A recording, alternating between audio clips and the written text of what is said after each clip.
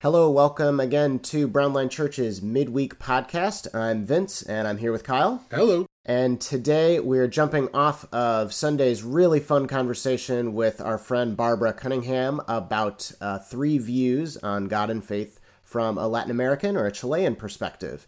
And Barbie brought us through a really fascinating kind of history of political suppression and dictatorship in Chile and how that's led to the development of her faith as somebody who grew up there. And so we talked about this by reason or by force, the thing that is on coins in Chile. And we talked about how breaking free from uniformity and from rationality as an oppressor allows you to find God as like the one place you can go to speak your whole mind and heart. Kyle, where should we go next with this, what Barbie left us with? There's a couple things that really stuck with me afterwards that I was thinking through in terms of like implications for how I might shift how I approach a few things in my own life. There's something she said, which is there's a Spanish saying that essentially translates to you eat the chicken and leave the bones, which kind of speaks to this idea that at least in what she was talking about in the American context, and I think this is probably true, is that Americans tend to see what's wrong first and then have a hard time like finding the good if we don't experience it as all good. I think, you see this in our movies and everything, that there's a clear all good guy and all bad guy. And, I think I've always been intrigued with the complex person that is not all one or the other. And that feels like, even when we're wrestling with understanding from different cultures, I think a lot of the way that I've heard these conversations happen in the past have been where, a predominantly white setting will be normally a normalized experience of learning from like white theologians from America or Europe. And then there's kind of like this experience we've talked about. It's almost like an extracurricular, which is like learning from a different culture. And my experience is there's pretty quickly a sense of like, oh yeah, that's interesting, but let me point out the parts of this that are problematic. And like, there's a very much a quick... we get it back to what's normal. Exactly. Like the sense of like, well, this isn't all good. Let's not all of a sudden say we're replacing our white European theology with this, because clearly there's bad things in there too. Whereas she talks about it from her context of a society that is very much not allowing difference of opinion. And so you don't really have the space to say, no, I don't agree with that. You kind of just have to take it all in and then filter it out internally. And so to me, as somebody who tends to be cynical, that was actually something I thought, I wonder if I entered more interactions thinking, hey, let me first think about the chicken in this conversation, and then I'll leave the bones afterwards, opposed to kind of walking through every interaction, kind of being like, hey, there's bones in this, it's all bad. And I think that was a helpful thing. That's a frame that I think I may actually try to kind of incorporate a little bit more into my life. So my sense is that what we were getting there from Barbie and then how you're elaborating on that is powerful because it's coming from a marginalized perspective. Mm-hmm. But there's a phrase that the podcast group in our church has used quite a bit when we talk about differing perspectives in theology as we dig into the interviews that we listen to in this podcast. And the phrase is, it matters who says it. Mm-hmm. And what's interesting is that, like, when Barbie is bringing us into this idea of eating the chicken but leaving the bones, it makes so much sense because she is coming from the perspective that she shared of, like, political suppression is the story of growing up Chilean. And yet, what I think, my radar goes up when I hear something. It's interesting, like when you or I say, mm-hmm. Well, let's eat the chicken and leave the bones. I think my something you and I have talked about a ton of times, but my both sides radar goes up. Mm-hmm. Of like, how does this not fall into that trap of like, like, oh, because we have to eat the chicken and leave the bones, we're going to excuse this egregious racist or unjust behavior. Because we're looking for the connecting factor. And so much of what I think so much of the national conversation, and certainly the way that our church has tried to participate in the national conversation over the last 2 months has been to not fall into that trap, mm-hmm. But to recognize, like, actually, when it comes to matters of injustice, to call a spade is extremely important, because it doesn't muddy the waters and make that kind of like false equivalency between this kind of bad behavior and this kind of bad behavior are basically the same when it's not.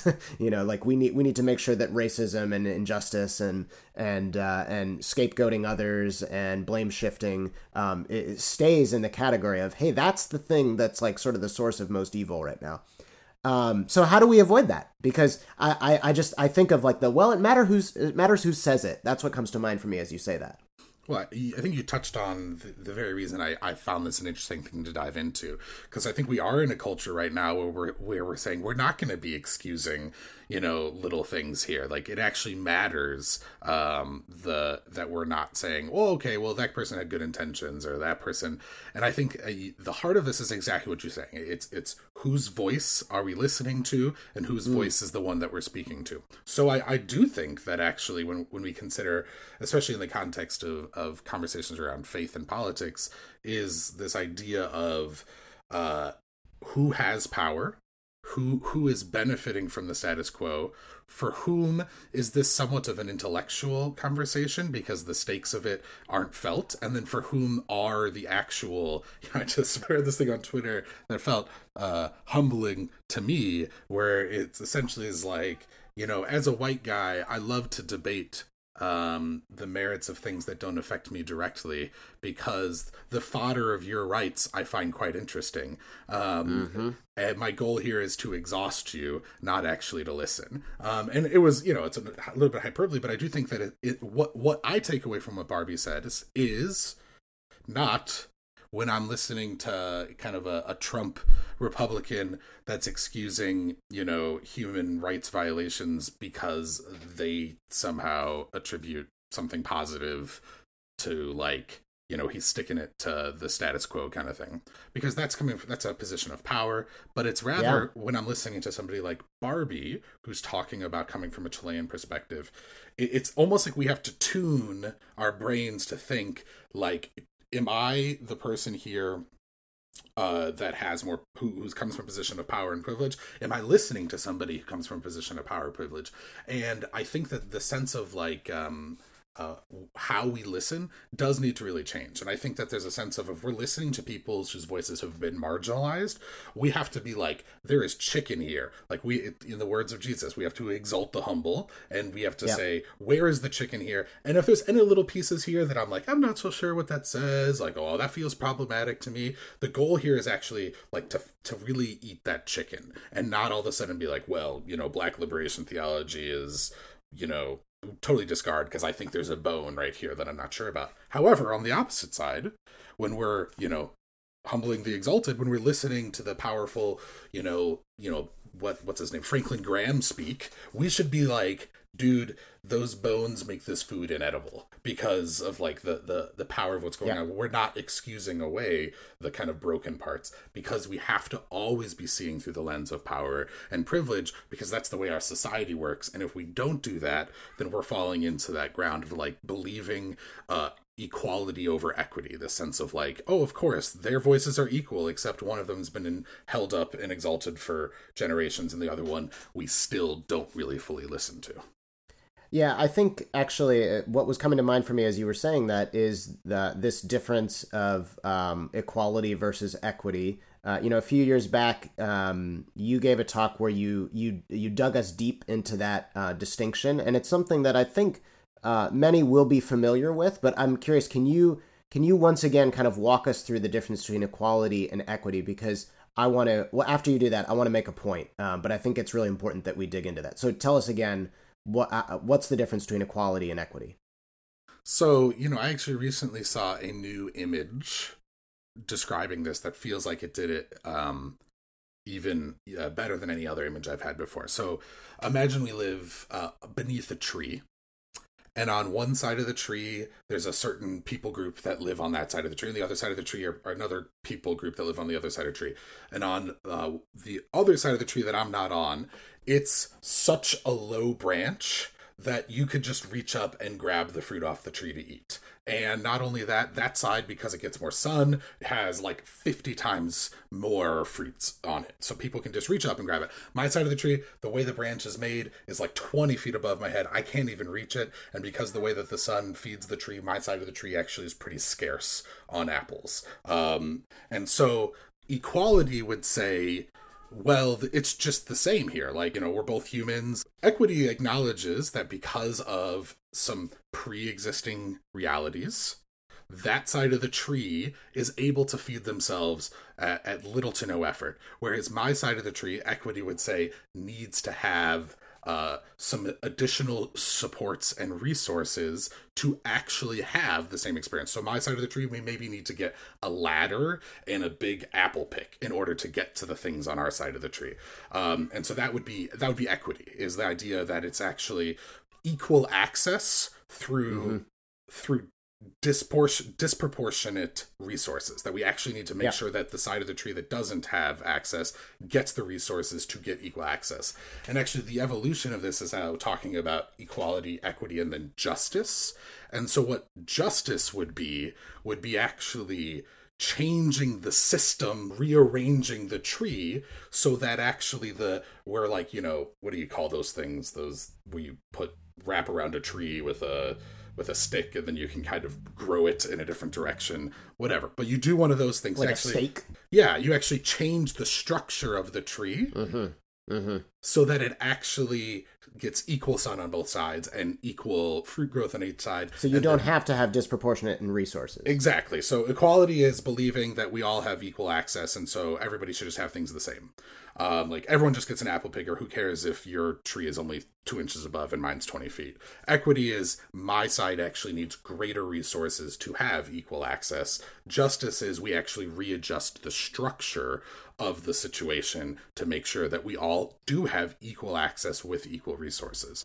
And the truth is, I think we need to create equity in order to get to justice, because as long as there is no equity, all of the power will stay with the powerful. And so equity of creating greater resources to try to create equal access can actually try to elevate the power of the powerless so that they then have voice to create systemic change, which then can actually equal justice. That's great. Thank you for kind of bringing us back into that. So the point I want to make is that because our national conversation, I mean, this goes back well before you and I were part of national conversations, just kind of the bread and butter conversations that fed our parents, I think, is the equality conversation. The equality conversation has always been most important.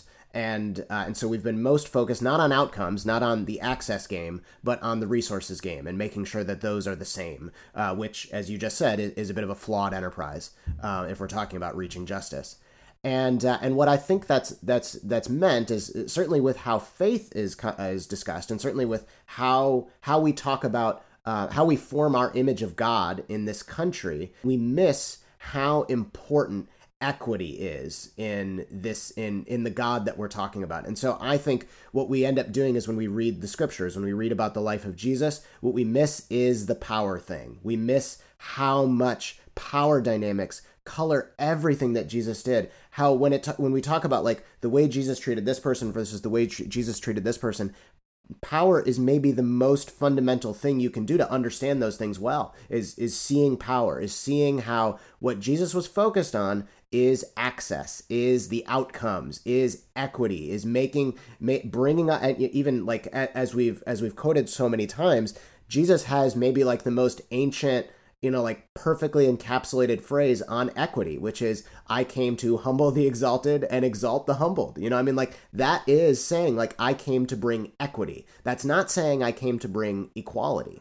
And I think that that's a really, really missing, from our ability as a nation, as a people who are, again, as we've been talking about in this series of discussions, mostly formed by European American theologians.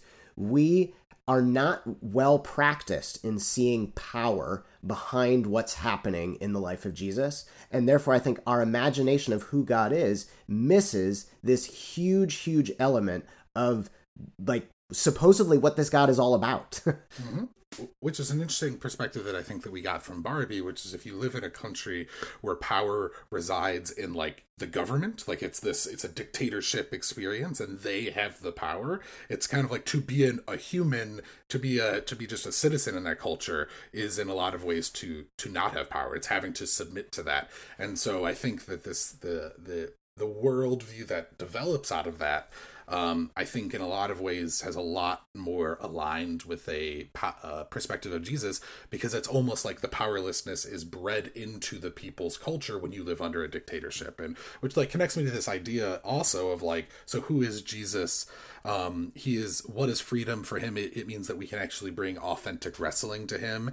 And the way I thought about it is like my thoughts and questions of dissent are actually like that. Jesus is the receiver of my thoughts of dissent, which is a little bit kind of a hard experience for me growing up in American Christian culture, which felt very much like it's about assimilation. It's about making sure that you're staying within the boundaries of faith. It's making sure, like, I always had the sense of like, you're allowed to ask questions until you get to a certain point, and then you violate some unsaid code of questioning, and now you're no longer like asking honest questions. You're like tainted in that experience. You're asking from the outside. But what if Jesus is the person that I go to with my most unsettled questions? So like when I'm reading the Bible or I'm experiencing something in life and I go, God, I don't know, that doesn't seem right to me at all. And then I'm going to him with that dissent, for a white guy, that seems a little, different. But then when I begin to look at all of the cultures around us in the world that come from places of oppression, you realize like that's the foundation of faith for the majority of humanity, is the God is the trustworthy person to receive my dissent. Whereas it's quite opposite for me, and quite opposite for what we experience in our culture right now, which is we have no desire to listen to people that have diverging opinions and perspectives, which is only like double, triply so once you enter in the kind of religious frameworks around that. Well, once again, a big dream of our church, really from the start, has been to shift the narrative about God and the Bible. And this is a way that I think increasingly we're coming to the realization that what maybe the biggest thing behind that desire that we've wanted to shift is like getting more toward this God of the oppressed. Like what's the immediate thing that comes to mind when you speak of God, or when you speak of Jesus, or when you speak of faith? It's something more like what Barbie was describing than it is this powerful God, this God who's removed from suffering, not sort of like in the middle of it, not a one who understands suffering, but one who's kind of far back from it, one who's observing things from the bleachers rather than in the game, and now I think as we centralize more views and perspectives that feel that actually have more similarity with the life that Jesus lived, I think we start to feel a little bit more like, oh, that's what we need to shift toward. I think it's a powerful thing to say to oppressed people that we're looking to a God of the oppressed. But what does it mean for oppressors, for people who have been privileged to serve the God of the oppressed? I think that's a really fascinating prospect. I think obviously it's one that requires sacrifice, and that requires you to go places and take risks and put your skin in the game. But there's something really beautiful about privileged people, powerful people serving the God of the oppressed, isn't there? It's actually, in my experience, a much richer life. As somebody who would be on the side of the oppressor, the truth is what I have experienced is I don't need to feel shame. I don't need to feel guilt about who I am as a white man. I don't feel any. Actually, the truth is, I think shame and guilt are actually incredibly unhelpful in this situation. It's about acknowledging the reality of that and realizing actually my life is made richer when I get to participate in the kingdom of God coming to earth. My life is made richer when I am seeing oppression cease. My life is made richer to be party to changing the status quo to bring about a more equitable and then ultimately a more just world. I feel far less anxiety and stress about like what's going on in the world, because I feel caught up in doing something to bring about a world that feels more in line with who God is. And that's actually what all of us want more than anything in life, to feel a sense of purposeness, a sense of connection, a sense of like movement, like we're actually contributing to a world being a better place, which actually in turn even if it means that I lose some of the advantages and privileges that I have in my life, is actually a better experience for me, because life in the end is not about my advantages and privileges that I get to keep me in mind, but it's actually about living within a place where the image of God that exists within all human beings is allowed to flourish, and in turn that is a virtuous cycle that raises all ships. That's actually something that's better for all of us, and I don't need to feel afraid or worried or guilty or shameful about that. It's just about actually pursuing a better world, which in turn would pursue a better version of my own life. You are the master of mixed metaphors, and I liked the virtuous cycle that raises all ships. How does that work? Tides are sort of a cycle. No, it's like a dam that the cycle rotates and brings in more water, and it's like the lever of... Yes. Boy, that just really captured it. Thank you, Kyle. No, sorry. I wanted to say, I think that this is where... reminding ourselves how important the spiritual element to this is like, if we believe that there is this magnetic God that changes you by your proximity to that God slowly affects you. What the mystics would say, like you become what you love, know. And so like if that's happening, that kind of we're slowly becoming more like Jesus by spending more time with Jesus. And if Jesus is doing the equity game and we are being formed, then I think that's what you're talking about when we find that, like, yes, sacrifice comes to those who are on, who benefit from the status quo when you tear down the status quo. But because of that proximity thing where you become more like that thing that you are, the beloved that you're spending time with, you start to realize, like, what you want changes, what you desire changes, what you prize, what you are passionate about, what gives you life, what gets you up in the morning has changed as a result of spending time with that God. And that, I think, is something to keep in mind. Like, that's not going to be something that we can quantify. And it's not going to make sense. Like, if we're on the outset of that journey and we're sort of looking ahead and we're thinking this is what we're going to, well, it makes sense that we might not be able to see how that is a risen tide because of that virtuous cycle that is in front of us. But once we get there, having traveled that by spending time with the Jesus who is bringing the kingdom of God, we're changed in the process, and we find that is a much richer life than any of the benefits that I had being the person who benefits from the status quo. I think an interesting insight that I saw a lot of people walk through when pandemic first hit is the experience of Marie Kondo in a materialistic capitalist society. This idea that our society tells us that the things that we have is what gives us satisfaction and status, and in many ways in a society that doesn't give a lot of sense of, like, it's not an honor-shame society. So we're less defined by any other culture, by our family status, the way that, like, kind of where we fall in the hierarchy of society. And a lot of ways, our money and our things are a lot of our status. Appearance. Yeah. Exactly. And, like, the beauty of Marie Kondo is the recognition that actually your life is better with less things. That to figure out what you have, and like to this, and like you saw the whole country was like, oh, this is such a wonderful experience. And I think we all know that instinctively, that there's a version of the narrative in our mind that says accumulation, protection, maintaining what I have is what is good, and thus the fear of losing my things, the fear of losing my money, the fear of losing those things is, like, deeply embedded within us. But I think having that experience, I know I've certainly had those experiences of, like, that the worst thing that could happen was that I graduated college and couldn't find a job. Terrible. Worst thing in the world. It's ridiculous. However, I can look back on that now and say, actually, those years of having so little forced me to think about what I actually want in my life. There certainly was privilege within me that I wasn't in a position, like, where I was totally left without any devices. Like, my privilege in a lot of ways had got me to a college degree, which allowed me to go teach abroad. So that certainly owning those things. But I think this narrative that we often feel of, like, well, if I lose something, well, that's going to be the worst. When the truth is, often that's not true. That often that, like, if we lose the things we have, that's not always a loss, and actually many people experience, in the vein of Marie Kondo, losing the things you have is actually a richer and fuller experience of life. And in some ways, if we can think about privilege like that, this idea that like perhaps losing some of my privilege may be a freeing experience, losing some of my privilege may be a richer experience of life. But it's just, as a capitalist materialist society, that feels so counterintuitive. Yeah. Of course, more is better.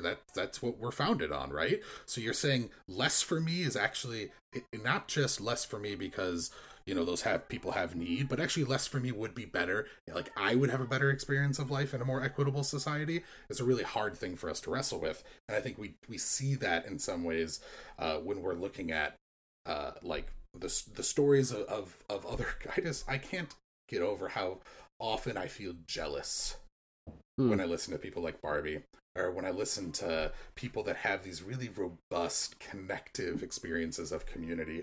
And it's like this sense of like, sure, I have lots of privilege and things, but like, what do I really want? I really want connection. I really want community. I want to feel seen in this world. And so I would freely give up a lot of the privileges I had and then have a richer experience of actually a more relationally connective world. It's just a little backwards in my American mind. Yeah, well, that certainly makes me curious how we can bring in to this God of the oppressed discussion a non-capitalist, non-materialistic perspective. And that's interesting because that's the stratification that looks at, the power dynamics that looks at, is a little bit different than some of the others that we've looked at, which are happening in capitalistic environments. So we just have, it's impoverished versus wealthy. It's white supremacy versus non-white marginalization, and this would be a different one. It would be looking at somebody who's just like totally outside of capitalism. But man, that's such a powerful force in the entire globe today. It's hard to wonder where could we get that perspective. But maybe history. I don't know. I'm curious to see where that goes, because I think that what you're saying we've gotten a picture of as a result of COVID-19 and the economy shutting down it's a window into something. I think learning from some honor shame cultures where our sense of identity and who we are is formed in some other ways. Yeah, that's a good window. Yeah, the time I spent in Southeast Asia shifted a lot of things for me, of like what is considered valuable, what is held up as virtuous, and what is held up as vicious is a different grid than I was used to, and it helped me see that I in fact do have a grid, and I'm not just seeing with clear eyes in this world. So yeah, I think that could be a helpful beat for us to learn from. Very good, very good. Well, ongoing homework for us in the ongoing story of people who have power learning to follow the God of the oppressed. So thank you for joining us, everybody, today. As we've been saying, we want to continue these discussions and conversations, so please email us at brownlinechurch@gmail.com to talk more. Let us know how we're doing or what you'd like to see next from the midweek podcast experience at Brownline Church. That's all that we have for this week, and we'll see you on Sunday. Bye-bye. Bye.